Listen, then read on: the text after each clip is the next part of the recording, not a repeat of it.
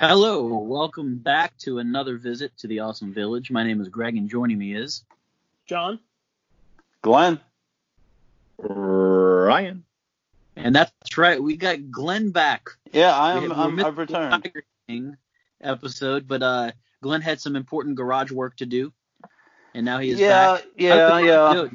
It's a work in progress. For those that y'all don't know, like I have the house, my house. We have a 6-car garage, and it's kind of been in my family for a long time. So I thought, while this whole thing was happening, I might, start cleaning out the garage. And yeah, that was a feat that I should have. It's taken a while. Like we took 2 trips to the dump just to throw out like random garbage. I've been doing the same kind of thing. I've been redesigning like my personal workspace, which is kind of where I'm talking from now. And I've been doing some different stuff like outside in the yard and things. But once you start something, it's crazy. We were messing around in my mom's shed the other day, and like we took everything out, like an hour or two of us organizing and rearranging stuff. So I feel you. Yeah, like we had containers like from the floor to ceiling in the back, and after we were done like consolidating and throwing stuff away, I mean, there's only 2 rows now, and we have like a stack of just empty containers. But we're like, we found so many like containers just full of like random Mardi Gras stuff, and it was just junk. Although I find good stuff, any good old memories and stuff that you found. I told you I found the N64. Yeah. Nice. I found my 4 games. Oh, sweet. I only found 2 games. I only found Rogue Squadron and F-Zero X. And some good ones. I got F-Zero. I've got GoldenEye, Shadows of the Empire, Mario 64, Pod Racer.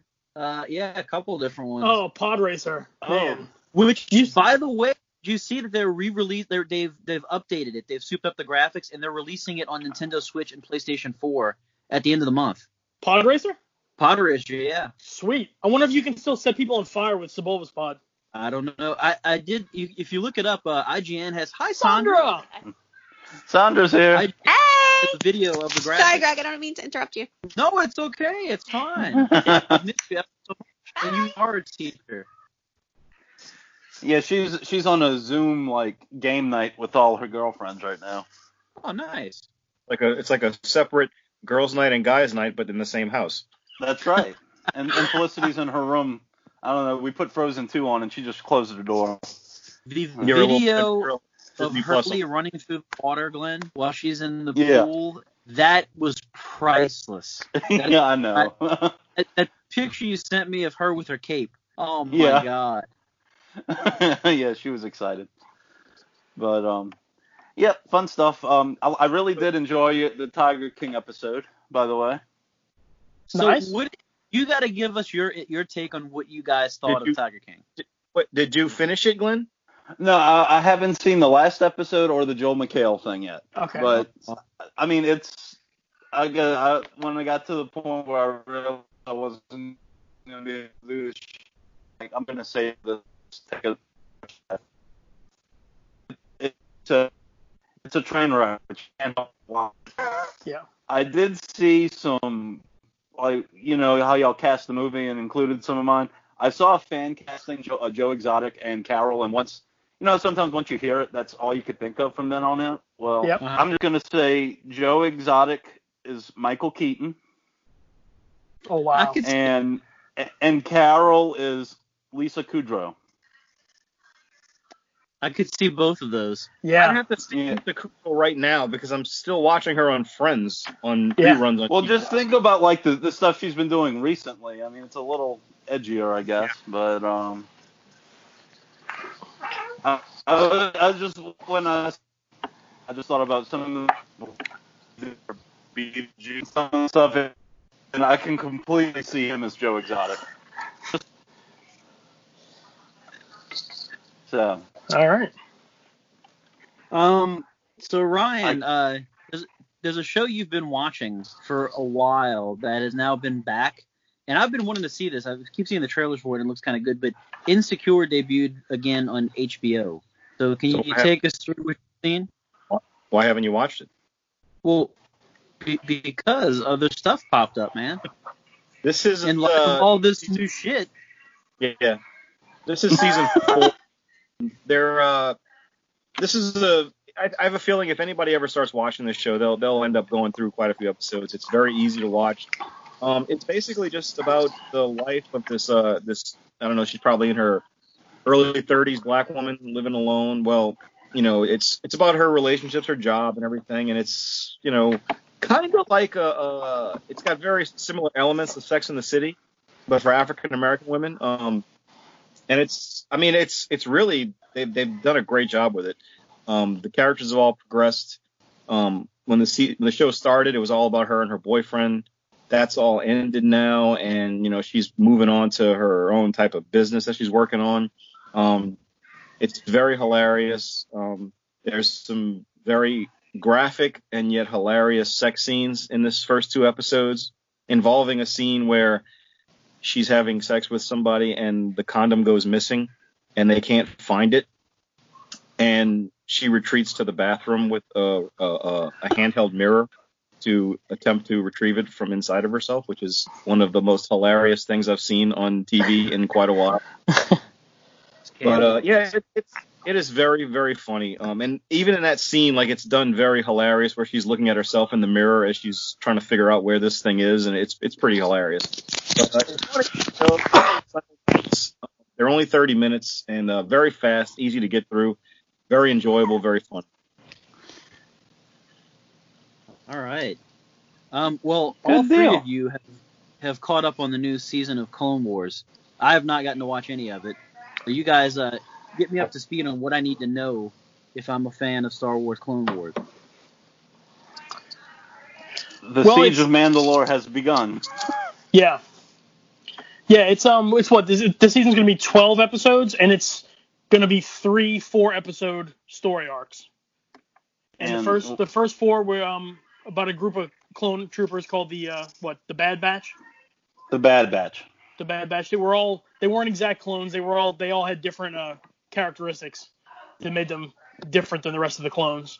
And then there's the second one was all about Ahsoka Tano, and she meets up with these 2 sisters that, I don't know, that was kind of, it was okay. I didn't really like those 2 characters that much, but at least was kind of Birds of Prey-ish. Kinda, yeah.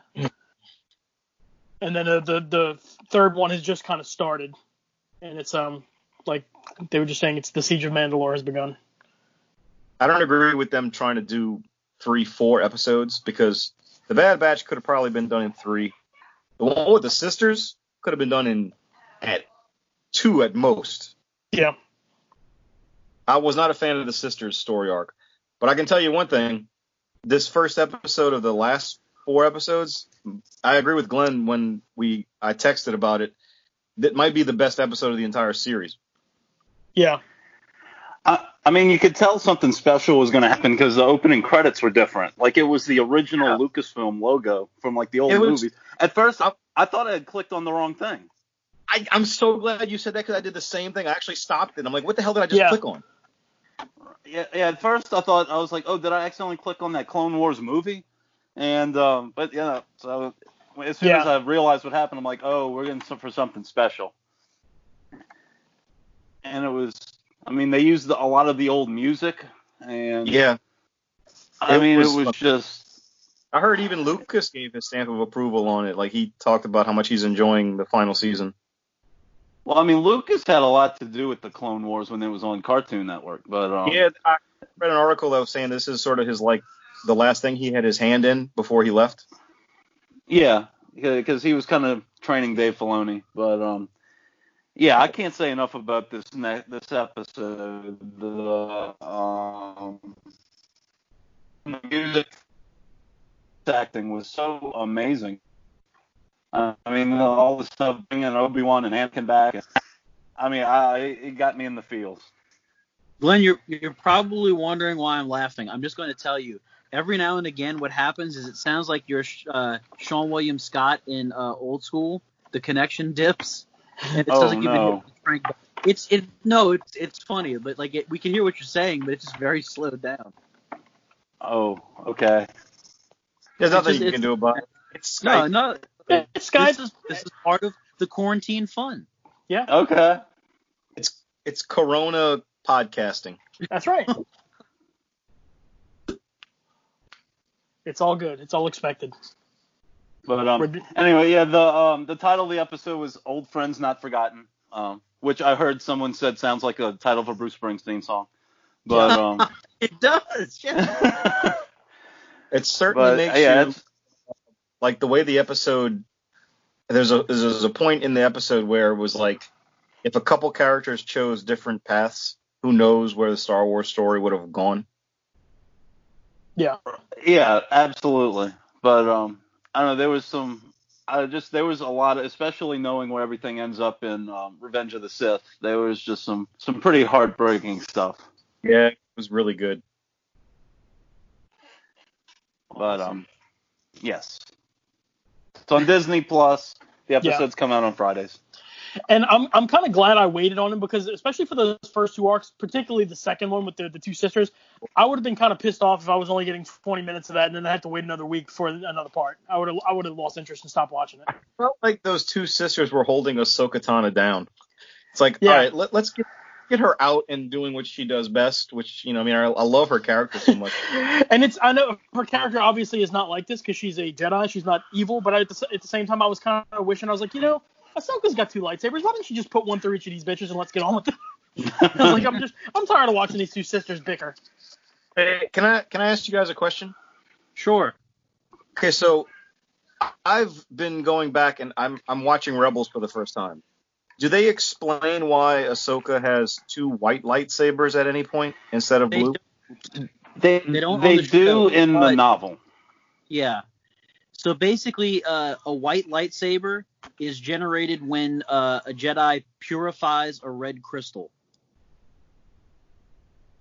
So there's a novel called Ahsoka, which the thing that's kind of cool, if you get the audiobook, it's read by Ashley Eckstein, who does Ahsoka's voice. But and it's kind of her story in between Clone Wars and Rebels.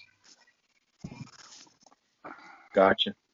Yeah, you know how the crystals are red because the dark side makes them bleed. Yeah. Yeah, they purify them and they turn white. She heals them. Yes. So Glenn, you saw there was a Chuck reunion. This actually kind of makes me excited because I love that show. Yeah, me too. Right. Yeah. So yeah, you could still watch this. It's on Entertainment Week page, I believe. But a lot of cities are doing things for COVID, different relief things, and this feed a lot of celebrities are endorsing. And the creators of Chuck decided to do a reunion, and they let episode, like a fan favorite episode, and depending on, what the fans liked, and and then I think Zachary Levi had a lot to do with, picking an episode. They just sat through and did a full script read through of the episode, live on Facebook, but you can go and, rewatch it. But they picked a season 3 episode called Chuck versus the Beard, which Zachary Levi actually directed, and for fans of the show, it's the one when Morgan found out about Chuck. But they did a full read-through from the beginning to end. It was the creators, the entire cast, including the guest stars, which one included, like, Brandon Routh. They got all of them back. They were all on, like, a big Zoom call, and they all read their parts with the creators kind of doing the narration and stuff like that, and they gave some fun insights, and it was so much fun watching that and watching their reactions and seeing them all now that the show's been over for a while. But it just really made me miss Chuck and realize how much I enjoyed that show and how fun they all were, and how the great camaraderie between everyone in the cast of that show. But I highly recommend, if you like Chuck, go on the Entertainment Weekly Facebook page. Like I said, it's about an hour long, and it's really cool watching them go through this big script read through. And we also a new streaming service has entered the fold. This is something we've been knowing about for a while, but HBO Max finalized its release date and price. I don't know if you guys got to see any of this, but we'll have it at the end of the month on the 27th, and it's $14.99. Now, I don't know the details, but there's certain kind of access you can get to it if you have, I think AT&T Uverse subscribers get access to it, or I forgot how it works. But I'm kind of curious. You pay for HBO. That's the thing. Like, I think you get access to it at least for a trial period. It's really weird because they're keeping HBO Go, like HBO Now, up and running. I just don't know why this. I read that a lot of people subscribe to now own, and it's not through Amazon or everything. Automatically change to that. But if you get HBO Now through a third party, it'll still be HBO Now. But if you get it just right through HBO, it'll. Okay. That kind of makes more sense. Yeah. Yeah, because I think the prices are the same. They are. It's $14.99, which is the same as if you got like HBO Now by itself, which is just weird. I don't know why they wouldn't just roll them all into one subscription, but what do I know? There seems to be a bunch of shows. There's like 4 or 5 different DC Universe shows that are going to debut on it. Friends is going to be on it. Big Bang Theory. So it's like the Warner Brothers catalog. You might get a Warner Brothers ball cap with it. You were going to say that. I found the Warner Brothers ball cap in my garage. I found the black Warner Brothers ball cap in my garage. That's awesome. You're going to find a map in that garage. I know, right?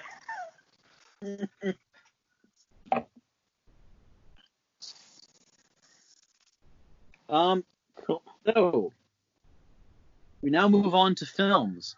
Glenjamin, did you see Dr. Sleep? I did. So when I went and picked up my new headphones that did not work, and I'm doing let me see what they got for sale. And sure enough, for sale was, and I missed it in the theater, but my good friend told me how much I love it, so I just went, and oh boy, that movie's good. I had so much fun watching. It's, for those of y'all who don't know, this is the follow-up to The Shining about young Danny Torrance, now all grown up, played by Ian McGregor, dealing with the fallout of pretty much how his life's been growing up with his past at the motel, and dealing with his little supernatural ability to shine.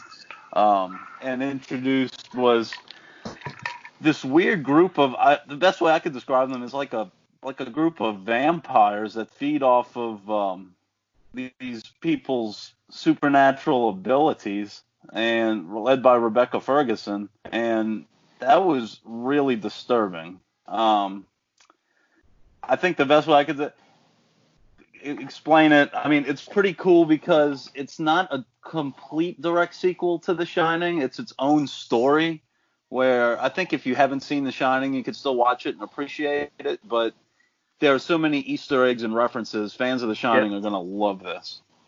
So, Glenn, did your wife watch this with you? She did not. Okay. I watched it by myself. I was wondering how she handled the scene with the little baseball boy. Jacob Tremblay, that messed me up. Yeah, it was rough, and that was one of the hardest things I've seen in movies in quite a while.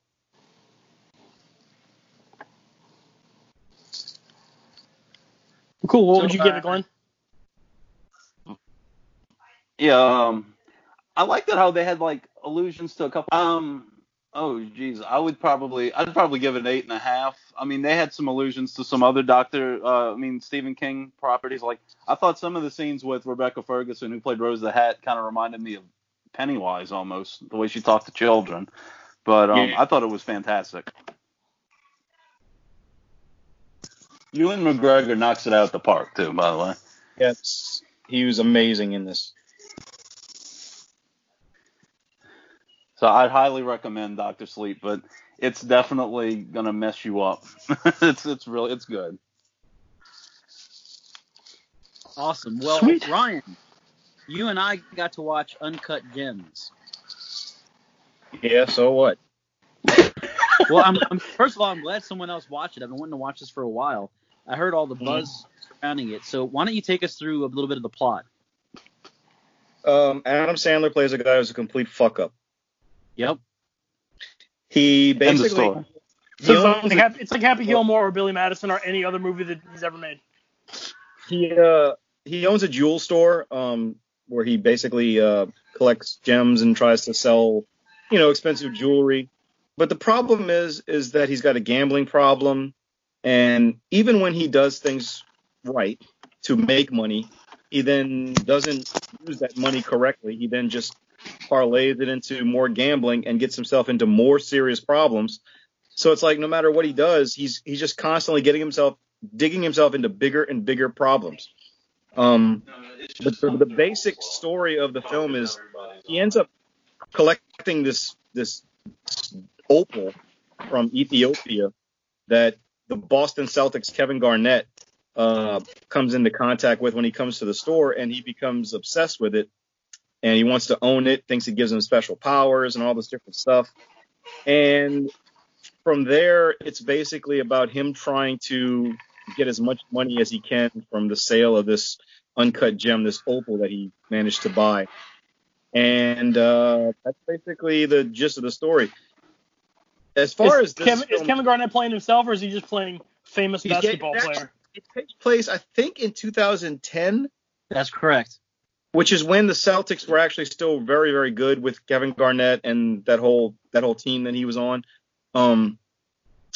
This movie, and stay with me, it kind of reminds me of About Schmidt in that I didn't think the movie itself was very good as far as like story and script, but it had amazing acting performances. See, okay, I'm glad to hear you say that because I kind of felt the same way. The movie, it has almost an identity crisis, and everything you're saying about Adam Sandler's character, he's not a fuck up like Happy Gilmore. He's a fuck up like, it's almost like a sinister, like you say, he can't get out of his own way. And there's a few moments where you think he's going to kind of pull it like all together, and he just kind of, like you're saying, parlays it or does all kinds of craziness. That being said, Adam Sandler's tremendous in this movie. I can see why it was such a big deal that he got snubbed, because he's phenomenal. You've never seen him like this before, even with Punch Drunk Love. Like but he's also, the character's supposed to be this way. He's extremely annoying. Like you're not necessarily rooting for him. Like everybody in the movie is really like off. But like even like the soundtrack kind of works against it. It's paced odd, and I just couldn't decide where I wanted the movie to go. And it kind of culminates in something where I'm like, okay, I guess I should have seen that coming, but at the same time, I'm like, I don't really. So it's one of those things where I would say like watch it for the performances, but like I see why it wasn't nominated for Best Picture, but I do think it should have got a Best Actor nod. Can I mention? I mean, and believe me, I have no. I have no ability to criticize a director's choices. But in my personal opinion, the reason he didn't get a Best Actor nomination, there's a scene where he goes back to his office and he's towards the end of the film. Everything he's been trying to do is completely blown up in his face. He's beaten up, he's bleeding. His girlfriend comes in and is trying to ask him what's wrong, and he kind of has an emotional breakdown. But he's covering his face. And you can't really see the emotion on his face. And I really felt like if he moved his hand and you could see his face and see his acting abilities and his emotions about how his whole life is falling apart, that was the scene. That was the Oscar scene right there. And you couldn't really feel it because you couldn't see his face, which may have been true to real life, because if someone's breaking down and you don't want the person you're in love with to see you, you're going to hide your face. But as being someone watching the movie, I wanted to see his emotions. Yeah. So Ryan, if you on a scoring level, if you had a score, what would you give it? A 7. I literally wrote the same damn thing down. It's great to hear that we're aligned on this. I thought his girlfriend was amazingly gorgeous. Oh, she really was. It's kind of funny. Was that Idina Menzel? No, that's his wife. That's his wife. I mean, she's okay. Which you actually reminded me when you mentioned the girlfriend, though. All the scenes with The Weeknd.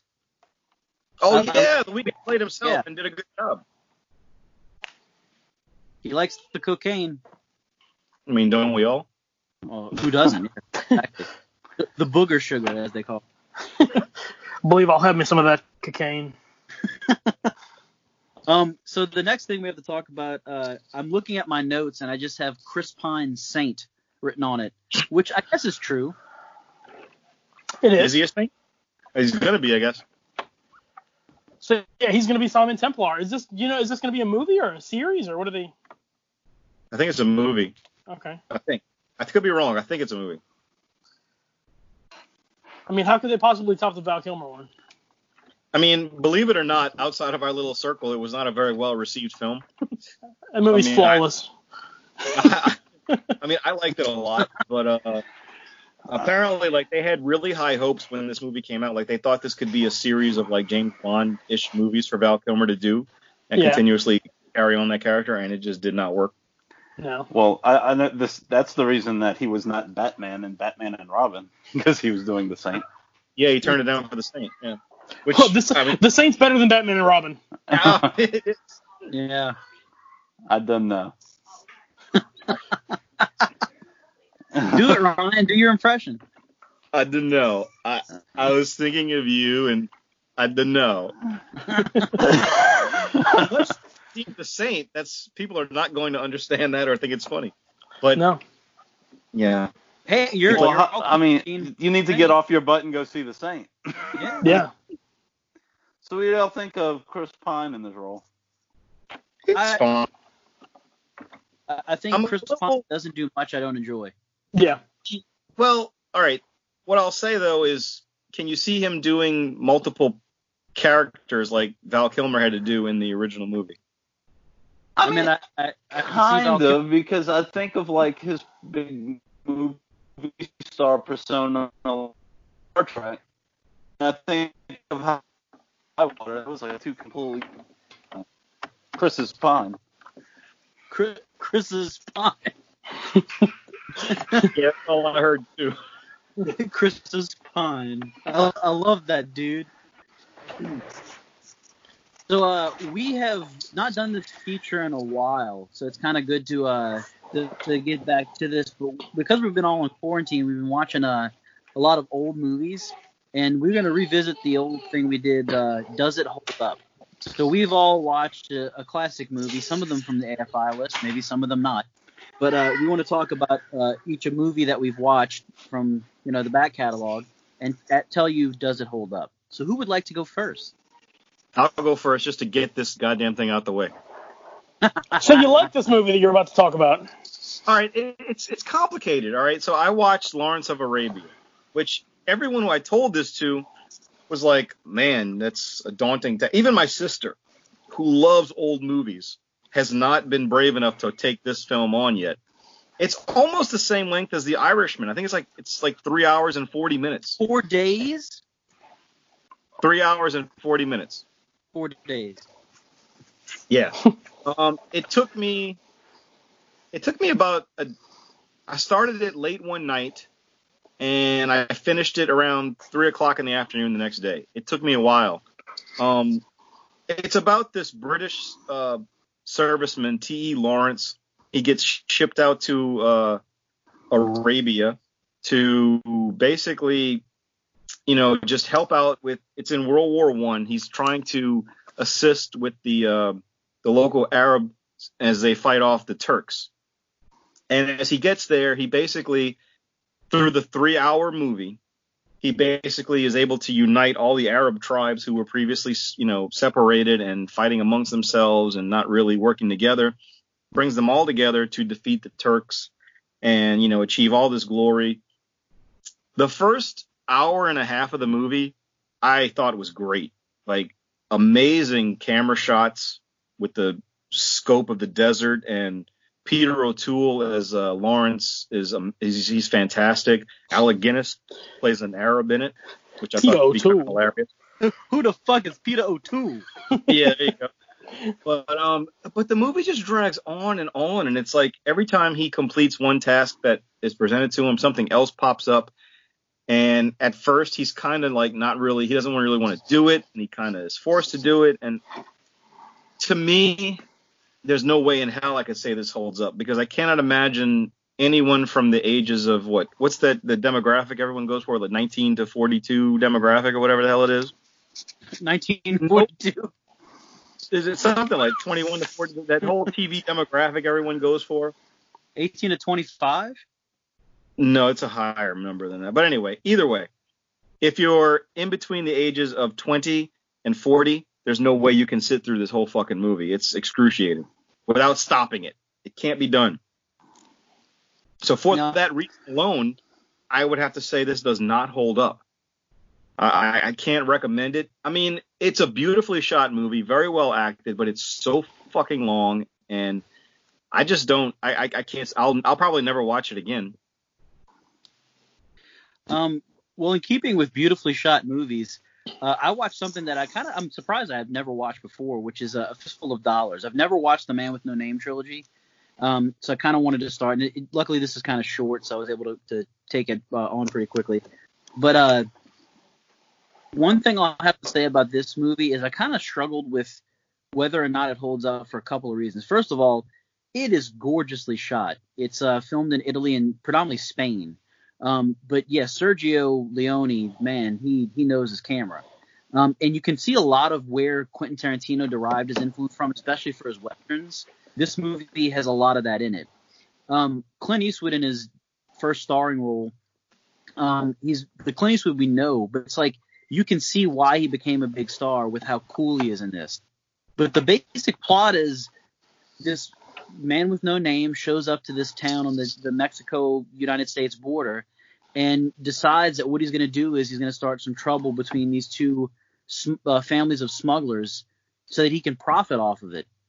And that's really the plot. It's a very simple plot. Like he starts it off by he goes into town and these guys harass him, so he decides I'm just going to shoot all four of them. And he kills them, and it happens to be one of the families that's warring with the other one. So he goes to work for the other family and then happens upon them basically like robbing this gold shipment. And so he decides he's going to use that to his advantage, and he kind of keeps sowing discord between these two families until eventually the one family captures him and beats him up, and he has to kind of turn things to his advantage. So he's very much an anti-hero in this, which was interesting to see, but it's like he's not very much different from the criminals he's kind of going up against. So I didn't like necessarily feel any sympathy for him, but he was so cool that I kind of wanted him to win. It makes me very curious for the other films. I think this movie was massively ahead of its time because this is the same kind of character that I think if you kind of like polish it a bit more, I can see people kind of, this being a big hit nowadays with what people watch. But this particular film, I think from a visual standpoint, from a acting standpoint, it does hold up. But I think in terms of like the reverence that it gets, I don't know that it necessarily does. I want to see the other two movies to kind of make a final assessment, but I think I'd have to just, maybe 51% it holds up. I need a little bit more to go on though. I've only seen The Good, the Bad, and the Ugly. I've never seen the other two. See, I haven't seen Good, the Bad, and the Ugly, but I'm ready to get to it based on this. I mean, if I want to see the character kind of evolve, but like this first movie, I'm like, okay. Because literally, the first shot is he goes to this town, he sees this woman and this kid being harassed, and he's just kind of like, I'm gonna drink my water, and I'm gonna go into town and like cause trouble. So he's kind of like the Mandalorian. A little bit, except you sympathize a lot more with the Mandalorian. Mm-hmm. I don't find I really sympathize with him all that much. He's just basically like, I want money. Gotcha. Nice. Well, I watched Empire of the Sun. It's a 1987. Steven Spielberg directed film with about basically like a prison camp during World War II in China. They were being held prisoner by the Japanese who had kind of taken over. And Christian Bale is the star of it in a very, very young age. He's about 11 or 12 in it, I believe. And it's really weird seeing Batman be a little kid. That's really weird. I don't know. And there's parts where he's in a choir at school before they get in the camp, and he's singing in this falsetto voice, and it's really weird to see Christian Bale do it. But yeah, it's the movie takes place right in the middle of World War II, and he's the son of a textile factory owner, and they're a British family, but they're living in Shanghai. And the war it's right after Pearl Harbor's happened, and the war kind of starts going bad for the Chinese at that point, and the Japanese come in and kind of take over everything. Most of the European and British and American people get out, but then the kind of lower class ones, and some of them get separated. They get held back, and they get into basically like concentration camps, basically. And he gets separated from his parents. His parents do get away, and he meets up with this kind of con man. These two con men, one played by John Malkovich, and the other one played by Joe Pantoliano. And they kind of take him under their wing, but just for whatever benefit they can get from him. And it's basically just about this kid doing what he can to survive and how he changes from this little kid that's got everything to this kid who survives off of nothing. And he goes through a lot of stuff, and it was a very good movie. My wife had told me she'd seen it before, and she said it's really depressing. And I guess having seen, this is a PG movie, and having seen Schindler's List, this is not anywhere near as depressing as something like Schindler's List is. I mean, there are some people that die in it, but I mean, and people get sick with malaria. But in this camp, I mean, they're not just executing people left and right like they are in Schindler's List. But it was still a very good movie. The score was fantastic. A lot of the shots and stuff were really good. It wasn't overly long. It's a little over 2 hours, but I thought it held up very well. I'd definitely watch it again. So, very good. I actually kind of watched two movies because one movie that I've kind of always, I don't know if I actually saw it. If I did, I was very young. I didn't remember it all. Was Swiss Family Robinson, one of the classic Disney films. And when I pulled up Disney Plus and pulled up Swiss Family Robinson, there were two versions of it. There was a 1940 version and a 1960 version. So I thought that might be cool to watch both of them and kind of compare. Both of them kind of have the same basic gist. The Robinson family, they're going from point A to point B. In the old movie, it's from, I believe, Switzerland to Australia. And the newer, in the 1961, they're leaving London to go to New Guinea. And their shipwrecks on this island, and they have to find a way to survive on this island full of animals while still maintaining their family and, trying to get rescued and stuff like this. And it's kind of famous for the house that they build in the trees out of the wreckage of the ship. So the 1941, that was hard to get through. I mean, this was a movie. It was made in the 30s. It's very obviously it was a sound stage. None of the characters were particularly likable. There were some kind of interesting parallels to present day, where one of his kids was obsessed with Napoleon and wanted to go join Napoleon's army because he thought. And I'm not going to get political. Just I think the line was in the movie where he said Napoleon was just trying to make Europe great. But so the dad just up and decides, well, I don't like the way my kid's acting. I'm going to take the whole family and move us to Australia. They sell all their stuff and get on the ship. The whole time the wife is complaining. She misses her life at home. The kids are kind of jackasses. I mean, it was just hard to get through. And, it was just the quality of the cinema wasn't all that great. I mean, of course, it was 1940. And, and apparently Walt Disney saw this one and it inspired him to remake it. So the 1941, I wouldn't say really holds up. It's not overly long. It's probably about 90 minutes.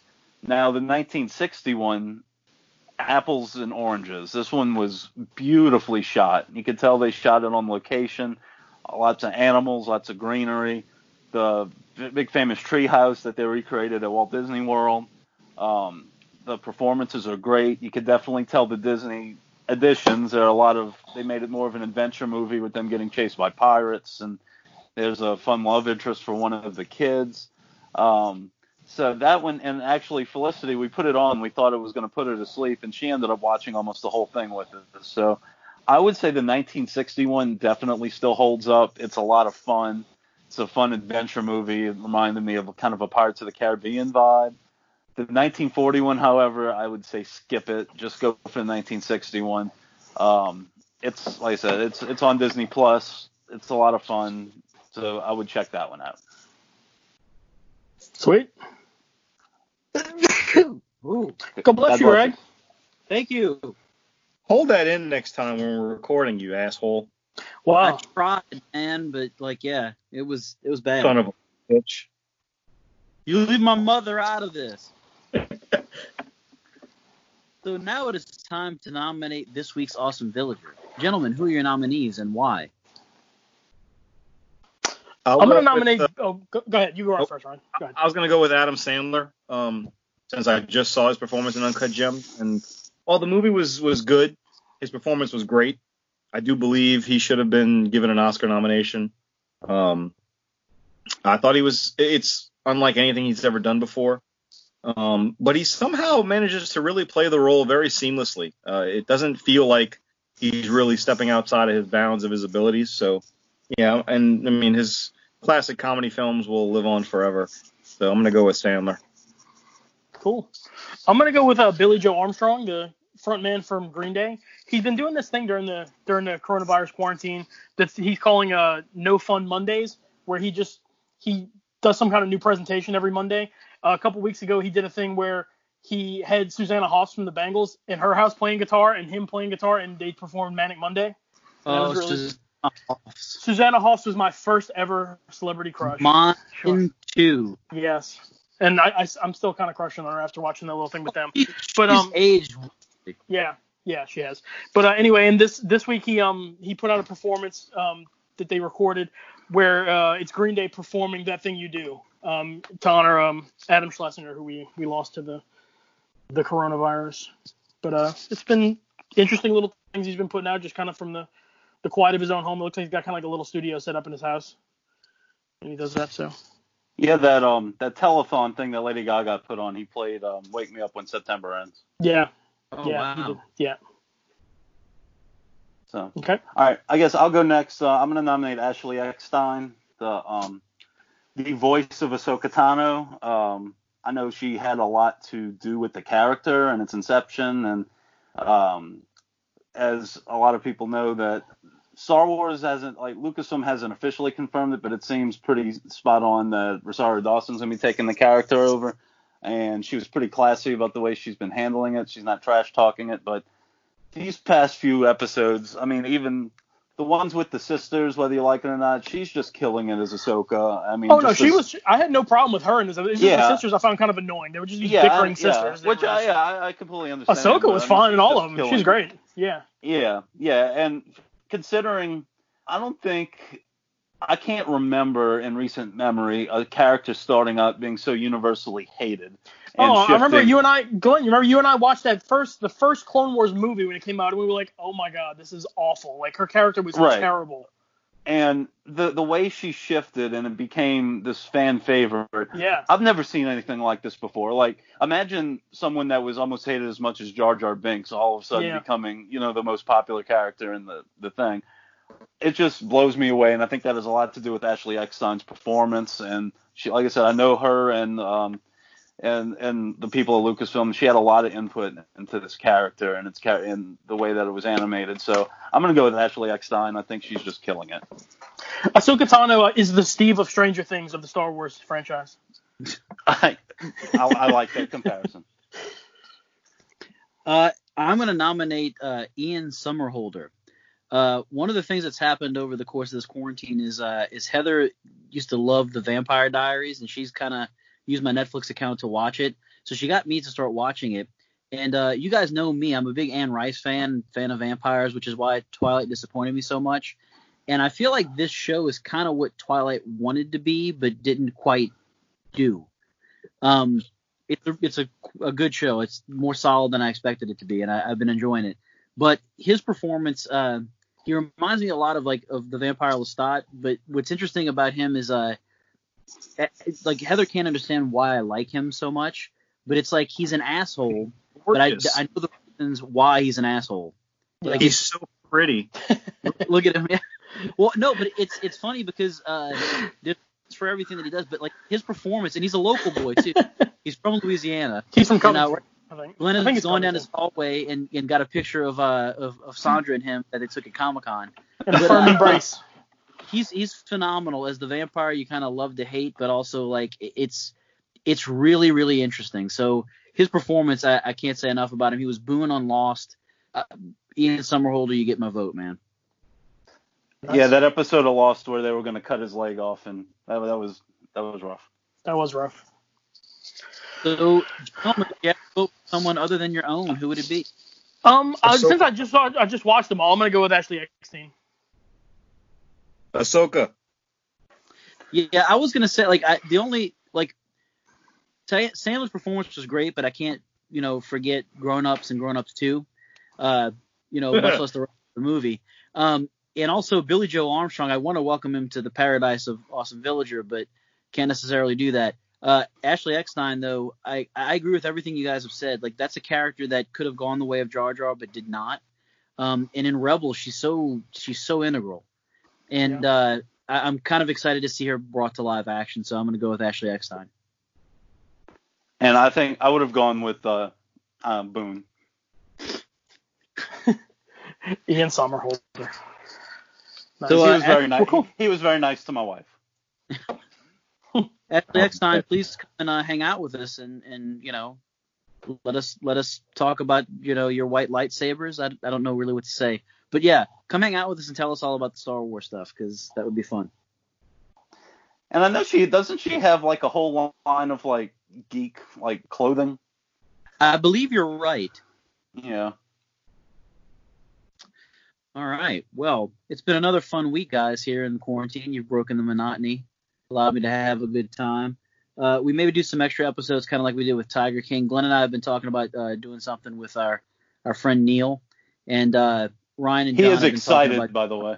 Yeah, and Ryan and John have been talking about doing something with the NFL draft, because it's going to be interesting this year. We also might have a special guest next week, but I'm going to hold that off until everything is kind of finalized. But we're kind of excited about that as well. So please remember to follow us on social media, Twitter, Instagram, Facebook. Give us some suggestions as to what you might want to see in the future.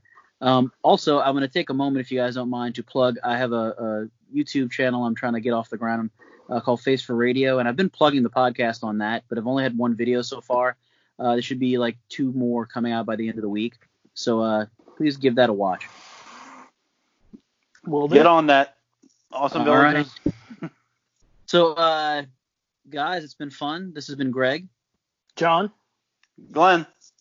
And Ryan. We will see you next week.